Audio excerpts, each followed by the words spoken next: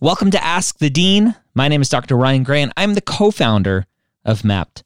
I'm joined every week by Rachel Grubbs, the other co-founder of MAPT, who has 20 years experience in the pre-med and test prep world, and by Dr. Scott Wright, former executive director of TMD SAS and former director of admissions at UT Southwestern Medical School. Ask the Dean is a weekly Q&A we do live exclusively for our MAPT members, and this podcast is a recording of that session so that everyone can benefit from that knowledge. Let the knowledge flow. Ask the Dean, episode 74. Hello. It is October 27th at 1 p.m. Eastern, 10 a.m. Pacific. And every Wednesday at 1 p.m. Eastern, 10 a.m. Pacific, we do Ask the Dean, come rain or shine. Now, this particular week, we've got two team members who are homesick. So, Dr. Scott Wright, thanks for holding up the fort with me. Woohoo! Now, you are the original dean. We miss Dean Bernier Granum, but you are the namesake of Ask the Dean. So Nice. you're our pillar dean. How are you today, Scott? I'm doing well. We had a big rainstorm last night here in Austin, Texas, and but it's nice and sunny and beautiful out here today. It's supposed to be a high of about 78 degrees, so it's going to be a really beautiful day. And so I'm doing really well. How are you, Rachel? I'm great. So I am your today's host in the absence of Dr. Ryan Gray. Rachel, I'm MAP co-founder with 20 years of experience at MCAT and the pre-med process. And I am experiencing very different weather than Scott is in Texas. It's cold and rainy, but I like that. I'm a fan of autumn. So nice. Me too. I'm wearing the socks for maybe the first time in calendar year 2021. I don't know. I don't wear socks a lot. I'm a barefoot girl. I don't either. It's chilly enough today. It merited it. I was like going to turn on the heat, and I was like, okay, you know what? Is this really necessary? Maybe I should just put on more clothing. Right. So here I am. Awesome. Couple quick announcements before we get started. So one is we love to do giveaways, not every week because we like to keep you guessing, but most weeks. So if there's a question that particularly impresses Scott and I during the show, we'll pick it as a giveaway winner. And then also for folks watching the replay, we'll do another giveaway. So if you're watching this later, type in a question, type in a comment. And I don't always check them forever in the future, but I definitely try to check them for the first few days after a live. All Absolutely. And RM says, hope the doctors who are sick feel better soon. Yeah, even doctors get sick, right? It seems unjust. It does, doesn't it? Yep. Okay, so while we're waiting for some more questions to percolate, Scott, what's been happening with the students you're advising? How's interview prep going this time of year? You know, this is the time of year where we do a lot of interview prep, and it's going really well. I mean, what we do through MAPT Advising is we do interview prep. You can sign up for an interview prep session or multiple sessions. And what we'll do is do a mock interview for about 25 or 30 minutes and make it as real as possible, whether you're going to be experiencing a MMI type interview or a traditional interview. We'll try to craft it to match that. And I think it's gone really well. The students that participate in that have, I think, get a little taste of what it's going to be like. And frequently they will say, oh my gosh, I was so nervous. Didn't anticipate I would be so nervous in the mock interview. And that's one of the values of it is you kind of really see what it's going to be like. And we'll ask questions that are probing, some difficult questions, some some more are less difficult, or more catered to your application itself or whatever. And but this time of year we do a lot of these things and a lot of the interview prep sessions, and it's a very I think it's very helpful for the students, and it's fun to do for on my end of things, because I get to participate in their sort of overall process of going into an interview setting, and that's one of the things that we try to do is really make sure that the student is very is very prepared, or as prepared as they can be. And so I'll give them suggestions about things to do to avoid anxiety or to lessen anxiety. And so anyway, it's really it's going well, and that's something that I think is valuable to students who have really who have participated in it. Yeah, I know. We got an email from someone who I think had worked with Verinia last week, who she was doing one of the one-way interviews, pre-recorded. And I don't know if it was an error from the med school admissions committee or an error from like the tech service, but she had been given by the system, by the school, very specific instructions on, you're going to have this prompt, this much time to read it, this much time to respond.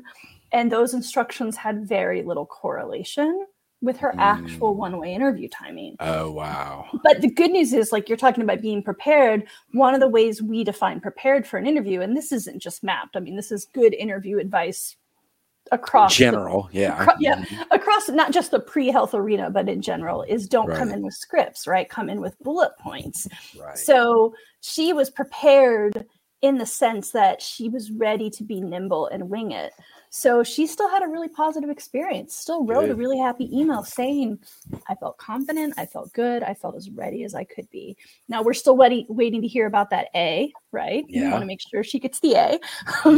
Yep. But she had a great interview. And I think that awesome. Was so great that the student understood, right? Like the circumstances can change and it's not going to throw me for a loop. Yep. That's awesome. Awesome. All right, cool. Let's take some questions. Let's do it.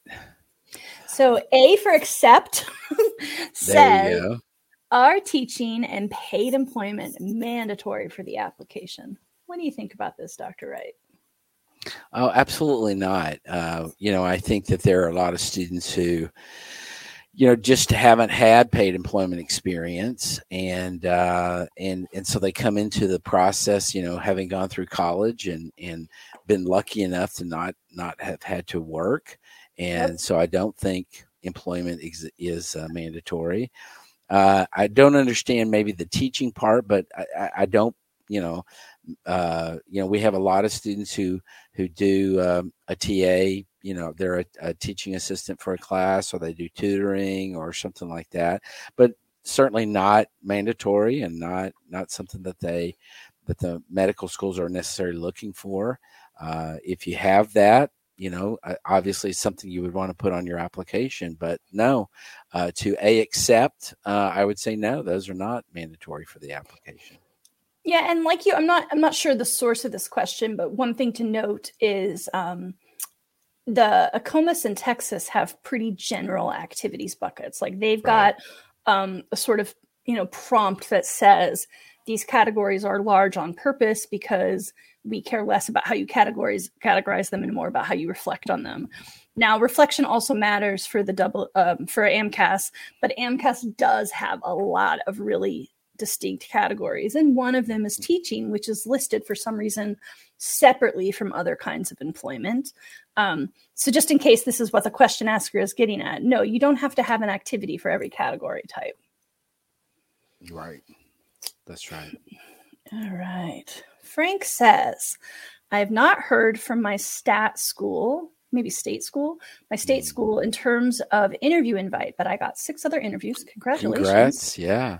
My stats are 4.0, MCAT 507, 500 hours of clinical volunteering, 200 hours of shadowing, 3,000 hours of research. Should I be worried? Well, no. I don't think you should be worried at this point. I think that there's still quite a bit of time left. Your stats are great. Looks like you're got a lot of good experiences, both in terms of clinical and shadowing, and a huge amount of research. So number one, congrats on the 6 interviews that you have received. In terms of the the state school that you're looking for an interview invite. Give them time. What we usually suggest is, if you haven't heard anything by Thanksgiving, then that's probably not a good sign. But even after that, things could happen. So don't get too worried yet, Frank. Just kind of be low key, let things play out the way they're going to play out. Perform really well in your interviews that you do have, and be prepared and do well in those, and then you just have to kind of wait and see. But I don't think you should be too worried quite yet. Yep, agreed. All right. Oh, our good friend Magnolia Med. Hi, McKenna. Yay. So McKenna asks, what's the best way to spin leadership experience in Greek life on your application to avoid stereotyping by interviewers / app reviewers? What do you think about this, Scott? Well, I don't like the word spin here. It kind of sounds a little like you're trying to manipulate or game the system somehow. I understand the thrust of the question, and don't want to minimize that. What I would say is just be upfront, and I don't think that you need to worry about stereotyping by your interviewers or the reviewers of your application. I think you be straightforward with the experience that you've had in Greek life.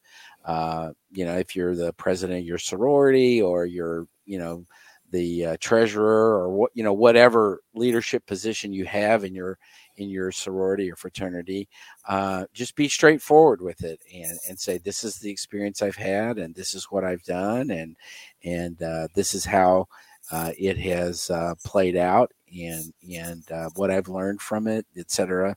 And just, I think it's always the best policy just be honest and straightforward, and this is what it is. And I don't think you should necessarily worry about stereotyping, because I think the admissions committee members, the interviewers, the app reviewers, they see all kinds of applications every year, and right. I don't think you're going to need to worry about them being necessarily biased against you because you're in Greek life. Right. Yeah. I mean, your title probably wasn't officer of hazing, right? Right. Heaven forbid. Exactly. Yeah. And if it was, then we got other issues. Yeah. Like that could be the, what's it called? Absurdo ad reductum, right? I've given such a ridiculous example. Yes, I've defeated the argument. Yeah, but we want physicians from all walks of life. We want physicians who have lives outside of being pre-med. And Greek life is a thing that is popular. I mean, some schools have almost no Greek life, and some schools have like 1/3 participation in Greek life. Oh, yeah. So yeah, if that's part of where you got your leadership, then yeah, I respect where you're coming from, but I agree with Scott. Yeah. Just, I would say, don't waste precious characters defending. Just talk about what you did, and that'll explain it. Yep. Agreed. Okay. I'm going to jump around. RM, I see some of your questions. I'll pick one, but I'm going to jump around a little bit. Okay. So Kelvin, hi Kelvin, asks, hey Kelvin, does having an academic integrity violation clearly deny you into med school? How do AdComs deal with such situations? Yeah, this is a really good question, and I think it's a big concern for applicants who have had some sort of violation of this type. And no, it does not just a priori, put a black ball on your file. I think what you want to keep in mind, Kelvin, and any students that are listening, is that it's all in how you talk about it, and how you explain what happened and what you learned out of the situation. The key here is you have to take ownership of whatever occurred, and you don't want to come across as trying to explain it away, or that it was somebody else's fault, or that whatever. Own it, learn from it, explain in your application what you learned from it, how you're a better person now, having experienced that, and go about it that way. And some of it will deal with timing. If it was a academic integrity violation as a freshman, that's going to be much different than if it was an academic integrity violation as a senior. So one of the things that is fairly not common, but regular in the application process is seeing plagiarism or copying a lab report, or working together on a lab report when you should have done it individually, or these sorts of things. And what I would say is timing is a little bit of it, and how you explain it and go into the situation, and how much you indicate your reflection on the event. And so all that's going to be involved in how the admissions committees are going to look at it and what they're going to do in terms of evaluating how they want to deal with you. But to answer your question, it doesn't necessarily mean that it's over. I think there's a lot that's going to go into that decision-making process. And I think you do what you can do to explain kind of what happened, and you take ownership of it, and then you let the chips fall wherever they're going to fall.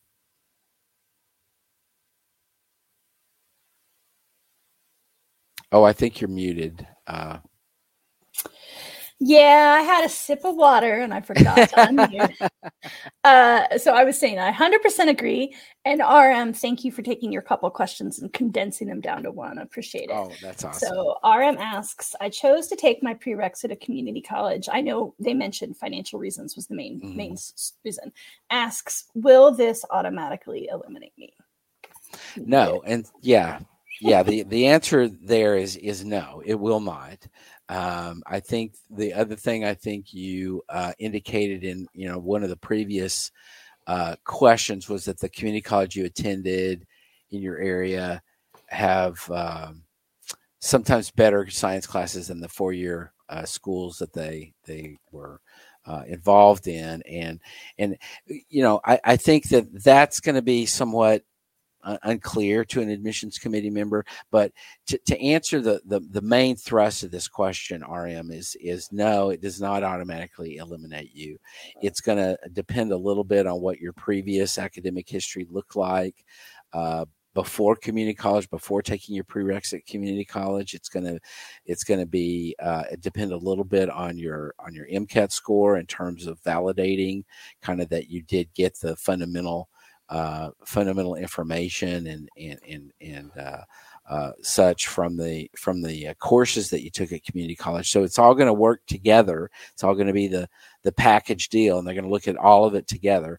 But I want to satisfy you, and I want to assure you that just because you took your prereqs at a community college, it's not going to automatically eliminate you. It's going to be part of the process of what they're going to look at. And how they're going to evaluate you, but they're going to look at the whole thing. Great. Let's see.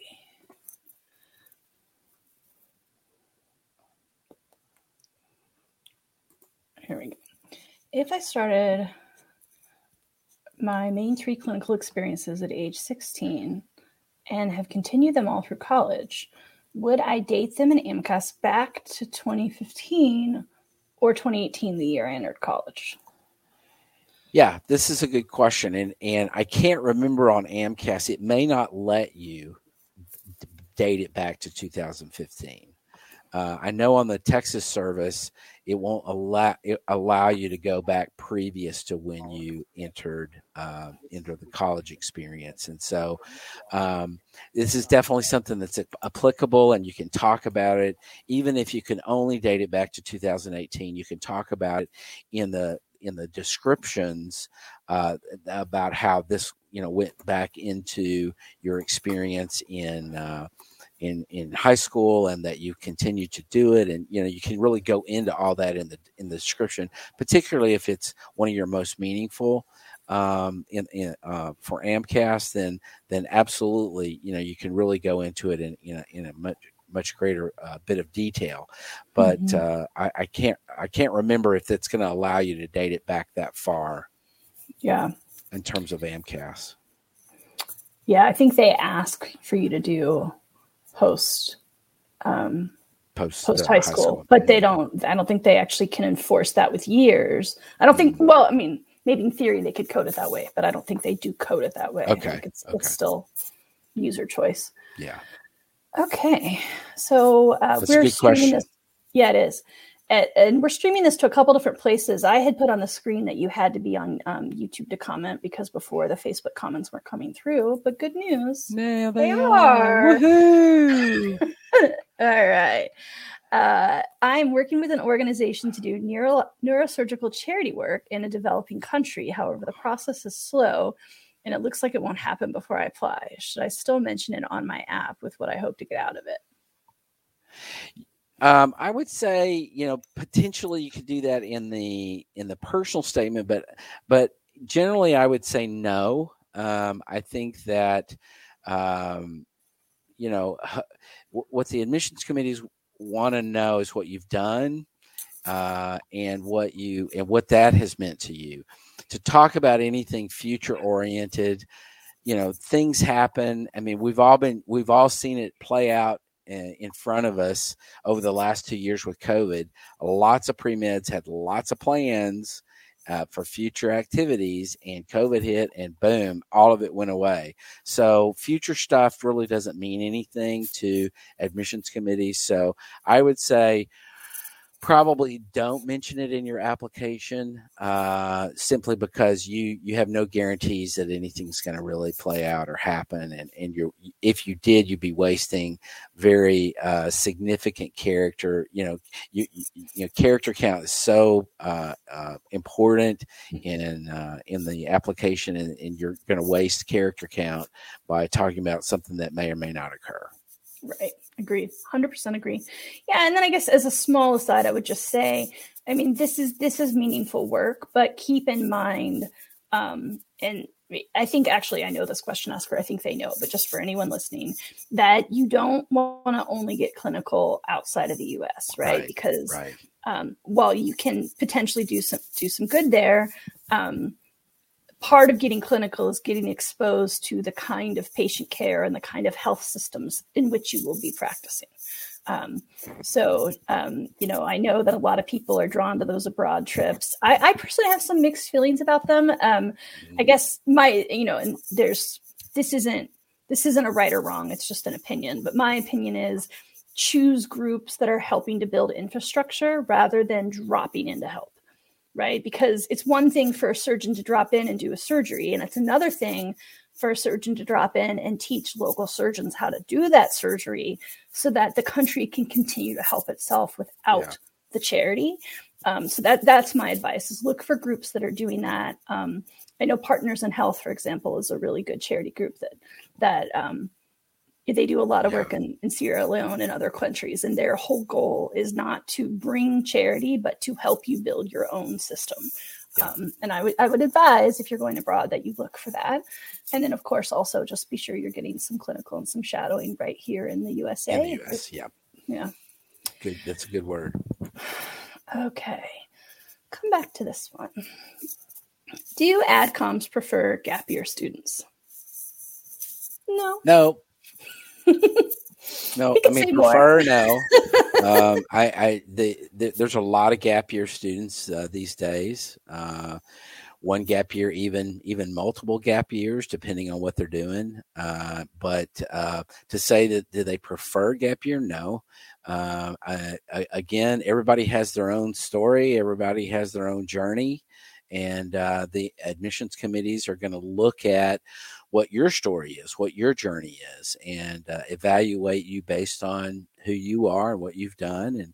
And so if you want to take a gap year, then, that's great. And, hopefully you've got some good things planned for a gap year, but I don't think that anybody needs to feel like they have to have a gap year, or that admissions committees somehow like gap year students better than other students or whatever. And so, no, I don't think that they prefer gap year students, but they certainly see gap year students, and they're going to evaluate them based on their own journey, just like everybody else. Yep. All right. So Mo says, I have a 3.27 science GPA, but I can't calculate my cumulative GPA because I got 2 Ds in college and then repeated them and got A's on both. How do I calculate? I also see, do you think I need post-bac? But we're going to break that into 2. So the short answer on how you calculate it is yes, you need to include both. Even if your school does grade replacement, the application services want to see every course, and they will include grades for both original and repeat. I'm going to do a quick screen share here and show you guys what that looks like in Mapped.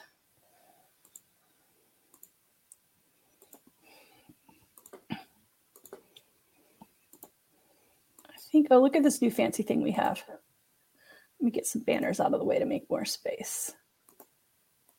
Look at that. We're at the bottom. Hi. I'm so excited about this new screen share view.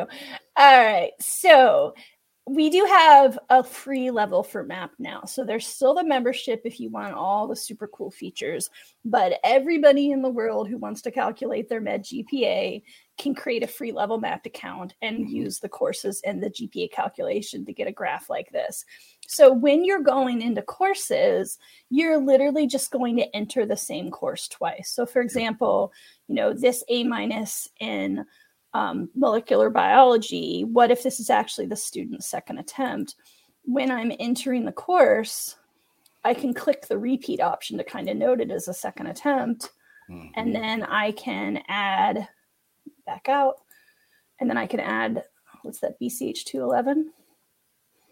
Yep. So if I took it, so this first one was 20, maybe I took it back in 2017, and back then is when I got my D, right? And so that one I won't mark as a repeat because it was the original. I don't remember how many credits it was, so sorry if that's a miss. And now what's just going to happen is when I look at my list, it's going to have, well, it's because it's sorted by term. Let me sort by class. So it'll have 2 BCH 11s. If I were biology, where would I be? Sorry, friends. I should have picked something that was top of the list. Do I do that? Will I get it? Okay, so now you can see. There you go. So this red one here is because the student listed it as fulfilling a prereq, and we're like, oh, because of that D, it's not a prereq, right? So we were letting them know, but then they retook it 3 years later. They got the A-. In Mapped, all you have to do is enter the stuff, and then we're going to do all the calculations for you. So as soon as you added that course, we changed the numbers up here. You can come back to your dashboard and look at the way it looks on a graph. You can click on more detail and see the way it impacts your trends over time. So there's my class standing GPA. There's my cumulative science. There's my class standing science. All of this is free. So you're back to the question answer. Your short version there was include them both. And the long version is don't try to do it in a spreadsheet unless you really love spreadsheets. Just let us calculate it for you. It's free. Free. Yeah, that's right. Free dollars. $0. Yep. All right, let's go back to the questions. Hi, Calvin. We don't always do repeats, but we got a small crowd today, so you guys are lucking out. Yeah. I'm a Ghanaian student, and I've gained clinical experiences from there. I do have 850 plus hours of U.S. clinical experience. Can I include the non-U.S. on my application? Absolutely. 100%. Absolutely. And hey, welcome to the States, and good on you on getting clinical in both countries. That's awesome. Yeah, that is awesome. Very, very cool. Very cool. But Yeah. Absolutely, Kelvin, you can include the non-U.S. clinical experience on the application just like you would the U.S. clinical experience. And I think that would, be a real plus because you're really seeing a very different, my guess is that you saw, really different experiences in Ghana versus here in the U.S. or other non-U.S. Experiences that you had, and being able to compare those, that's really highly valuable. Yeah, I mean, getting in any country is always going to be different because we're basically the only country that doesn't have national health care. Right. So there's always going to be that difference. Right. Sometimes people think we're way ahead, and sometimes we aren't. Right. Stop the politics, Rach. Okay. Sorry, friends. All right. RM says, can you submit your application prior to taking the MCAT and completing your courses? Absolutely. Yeah. You can do that. That's not unusual for a student to, maybe they're taking a May or June MCAT or whatever, or maybe they took the MCAT and they're waiting for the score. There's a lot of different reasons why that may play out that way, but you can submit the application without an MCAT score and without having completed all the prereq courses, for example, and then as those get completed and as the MCAT score comes in, then it will be updated. The application will be updated so that the schools know exactly where you are. So that's an affirmative, yes. Yeah. Now, sometimes we talk about optimal versus acceptable. It's totally normal and fine. I mean, I don't know that I would use the word optimal, but it's completely normal to keep taking courses in the year that you're applying. Yep. Because that's just, I mean, those courses are required for matriculation, not for application. Submitting your application prior to taking the MCAT is what I would refer to as acceptable, but not optimal, right? And Correct. I think that's language I've learned from you, right? It's a yellow light. It's not a green. Yeah. And the reason is, RM, is that what if your score comes back and you had a really bad testing day and it's not what you expected? What if it's something that has nothing to do with your test taking ability, but there's a power outage the day of the exam, right? So what we see every year is students who think they're going to be an early applicant, and then because they end up needing to retake the MCAT, most schools aren't going to spend a lot of time looking at your application until they have that MCAT score. So it could push you from being a June applicant to really being a late July or an August applicant, whenever you get that score back. And then you've spent all that money on primary applications and you maybe now aren't in the best position for applying that year. So can you? Yeah. Should you? I wouldn't plan on it this early unless you have to. It's October. So if you're applying in 2022, I think you need to ask yourself now, is there a way you can juggle your life so that you can take the MCAT in January or March or April or even May? May, you're already probably going to be submitting without your score, but at least it's coming soon. Yeah. I would say March or April is better. And even January, I mean, that's only 3 months away, but it's still possible. Think about that. Think about what it's going to do if something goes wrong and you have to delay or retake your MCAT. What's that going to do to your application? And, I think some people have unlimited resources and don't mind sinking hundreds of dollars on primaries. Personally, I wouldn't mind. Right. Yeah, right. Good word from our MCAT expert extraordinaire. I had to use that word because Ryan's not here to use that word. I know. I also noticed you and I are using a lot of Latin today. I don't know why. Yeah, right. Right. But a priori, absurdo ad reductum. All right. Frank asks, is it a red flag telling adcoms in the secondaries or interviews that you want to be involved in politics to fight social inequalities, in addition to health disparities at the end of my med career? No, I don't think that's a red flag. I mean, I think that A lot of people want to have impact beyond just the individual patient population that they're dealing with. And I think, if you're interested, I think, Frank, I think you, as with any applicant, you need to just be honest and straightforward with what your desires are and what your interests are. And I think that would probably come up in a secondary application, as you indicated in your question, or in an interview. Not something that would probably be in the primary application, but definitely something that may come up depending on the questions on the secondary and what school it is, et cetera. But I don't think you should avoid that. It's certainly not a red flag. And I think it could be compelling depending on what your motivations are. And if your motivations are these inequities or health disparities, then that's something that med schools are all over. Yep. So absolutely. Yep.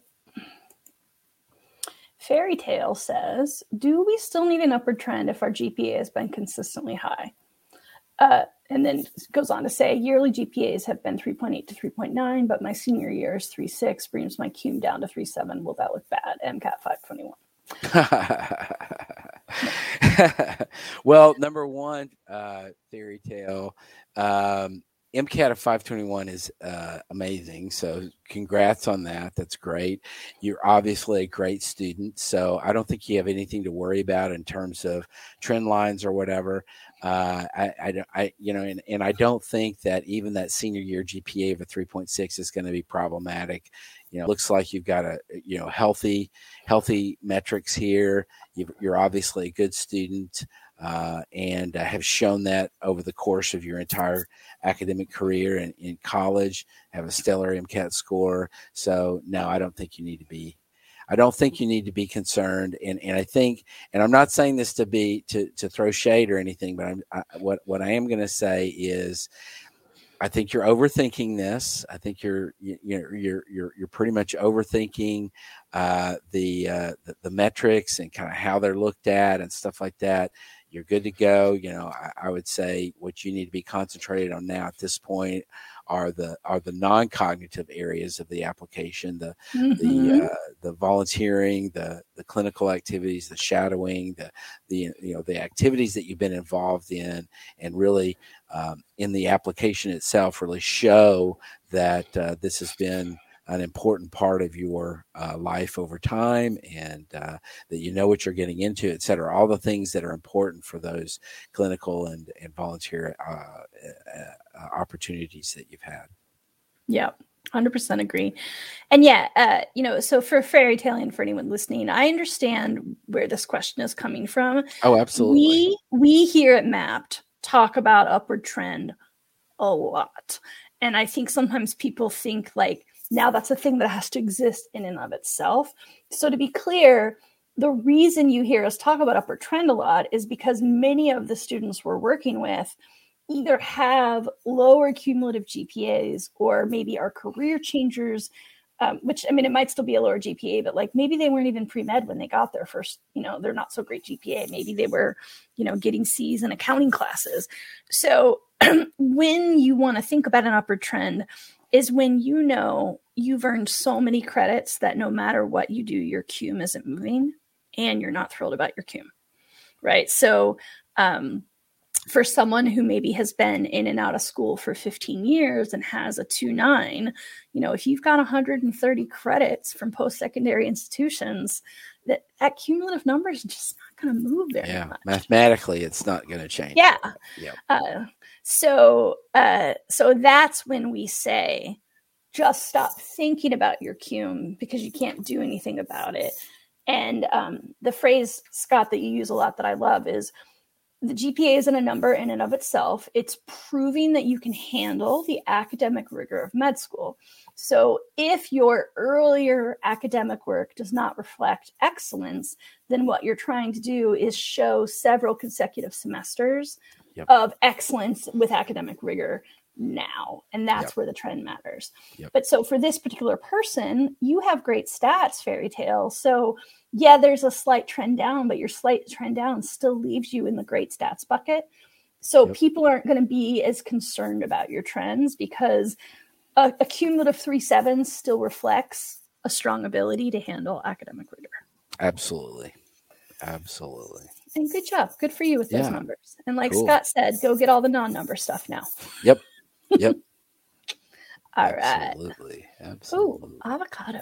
I like avocado. Oh, I love avocados. Oof. Yummy.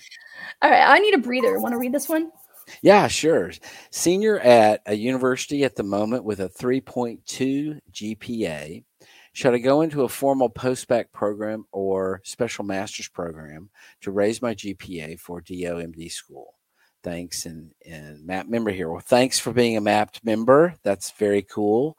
And we're hopeful that MAPT is proving helpful to you. And so that's fantastic. So to the question here, I do think that you need a formal program, whether it's a special master's program or simply a post-bac program of some sort. There are a variety of ones across the country. In this situation, I do think that would be warranted. I think a 3.2 GPA. Now it depends a little bit on what that trend looks like. If your freshman GPA, sophomore GPA were really down in the cellar, and then it got better as you went along, then that's going to change the calculus a little bit in terms of how medical schools are going to look at that. But generally speaking, I would say yes, that a formal post-bac program or a special master's program here would be warranted. And again, just as Rachel just said, what you're concentrating on here is not raising your GPA. That's not going to really move a whole lot. What you're concentrating on here is establishing within the context of the post-bac program or the special master's program that you can do the work and do it well. So a strong GPA in whichever you go into would be great.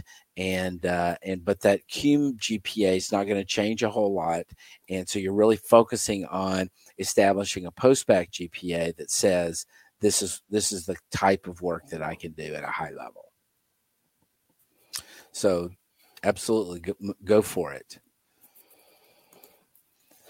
All right. Good question. All right. Yeah, that was a great question. Facebook user says, I've heard arguments about the merits of schools that still require the MCAT. Med schools seem to say MCAT score correlates with USMLE success, with USMLE step 1 going past fail. Do you think less emphasis will be put on MCAT score? So just to give context for anyone who doesn't know, USMLE step 1 and step 2 have historically both been scored, and USMLE starts to go pass fail instead of scored starting next year, I believe. Step 1. Mm-hmm. Yeah, just step 1. Yeah. So that the current cohort of people taking or who just took step 1 are the last ones getting the for number. The scored. Mm-hmm. Yeah. What do you think about this, Scott? Yeah, I mean, I don't know. I think it's going to be interesting to see what med schools do with this. Now, USMLE correlation is not the only reason that med schools want the MCAT and use the MCAT. The MCAT does have some level of reasonable correlation with the academic parts, what is traditionally the first 2 years of medical school. We're talking about the really academic, the discipline-based parts of medical school. So there is a reasonable correlation for those as well. So I don't see the MCAT going away. Now, whether or not the med schools are going to put less emphasis on it, I don't know. That's yet to be seen. We'll certainly see. I think it'll be interesting to see how things play out over the next 2 to 5 years and kind of see how that works. But my guess is that if I had to guess, I would say the MCAT's not going to go away, and that med schools are still going to require the majority of med schools are still going to require it and still use it in their process. Yeah. Yeah. that's always the danger with things going past fails. Often the pressure goes elsewhere. So could put more pressure on MCAT, could just put more pressure on step 2, which is my guess. But again, it'll be interesting, right? Yeah, that's right. We have some insight just from having been around and seen a lot of changes, but sometimes you just got to let it unfold. Yeah, that's right. Time pressured exams, standardized exams, unfortunately, will never go away. And there always has to be a metric that helps schools align to each other. Yeah. And I'm not saying time pressured tests are the best way or the only way. It's the way that it is the way it is. Yeah. It dominates. Yeah. And this is in the testing world, this is what's called high stakes testing. And I think that, the MCAT is arguably the MCAT is the highest stakes test that most of you as pre-med students have ever taken. Right. Previously, maybe it was the SAT or ACT. Then you got into college and you were taking exams and stuff like that, which, are high stakes for that particular course. But the MCAT becomes really a huge high stakes exam for most pre-med students, and the highest stakes exam that they've ever had, which is why it produces so much anxiety for so many students. And you're going to experience that in med school. You're going to have USMLE, even step 1 as a pass fail. It's still high stakes, and what the med schools are going to really emphasize is don't. I think the fear is that because it's going past fail, that students won't prepare as much for it. And I think that hopefully that doesn't prove to be true. And I think med schools are really going to push students to continue to study and to really prepare for it, and as if it was still graded or scored.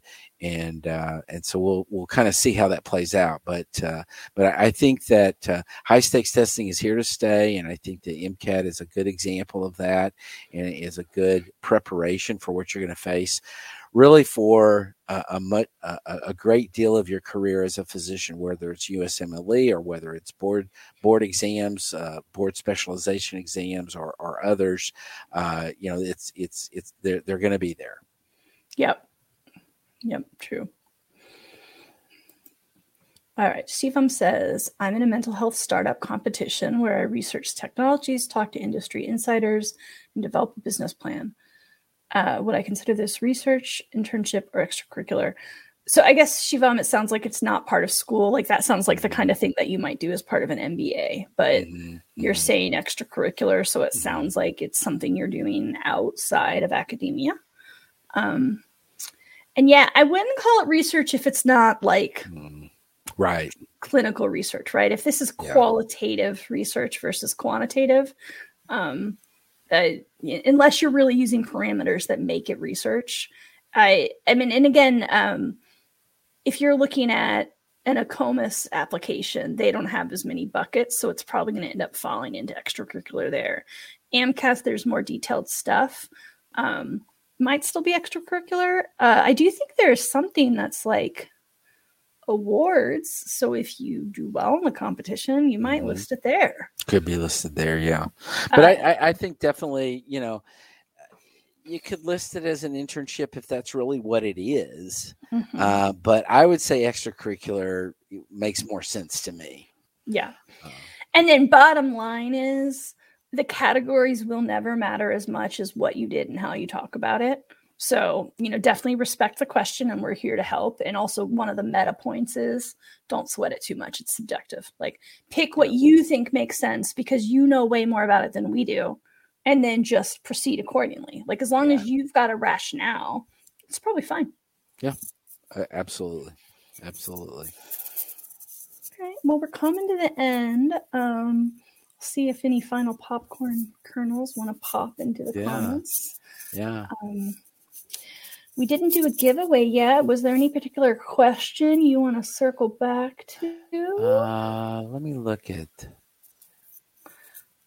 I kind of liked Kelvin's question about the clinical experience in the U.S. versus non-U.S. Clinical experience. That was a good question and very applicable, because I think we have a lot of students that go abroad, and so I like that question. So this is the joy of a giveaway, not a raffle. It's subjective, and we're just giving away free stuff because we feel like it. Yeah. So Kelvin, you win our subjective contest today. Someone else will win next week. Kelvin, if you would like a year of Mappd access, the full membership at no cost, email me. It's info, INFO, @mappd, MAPPD.com.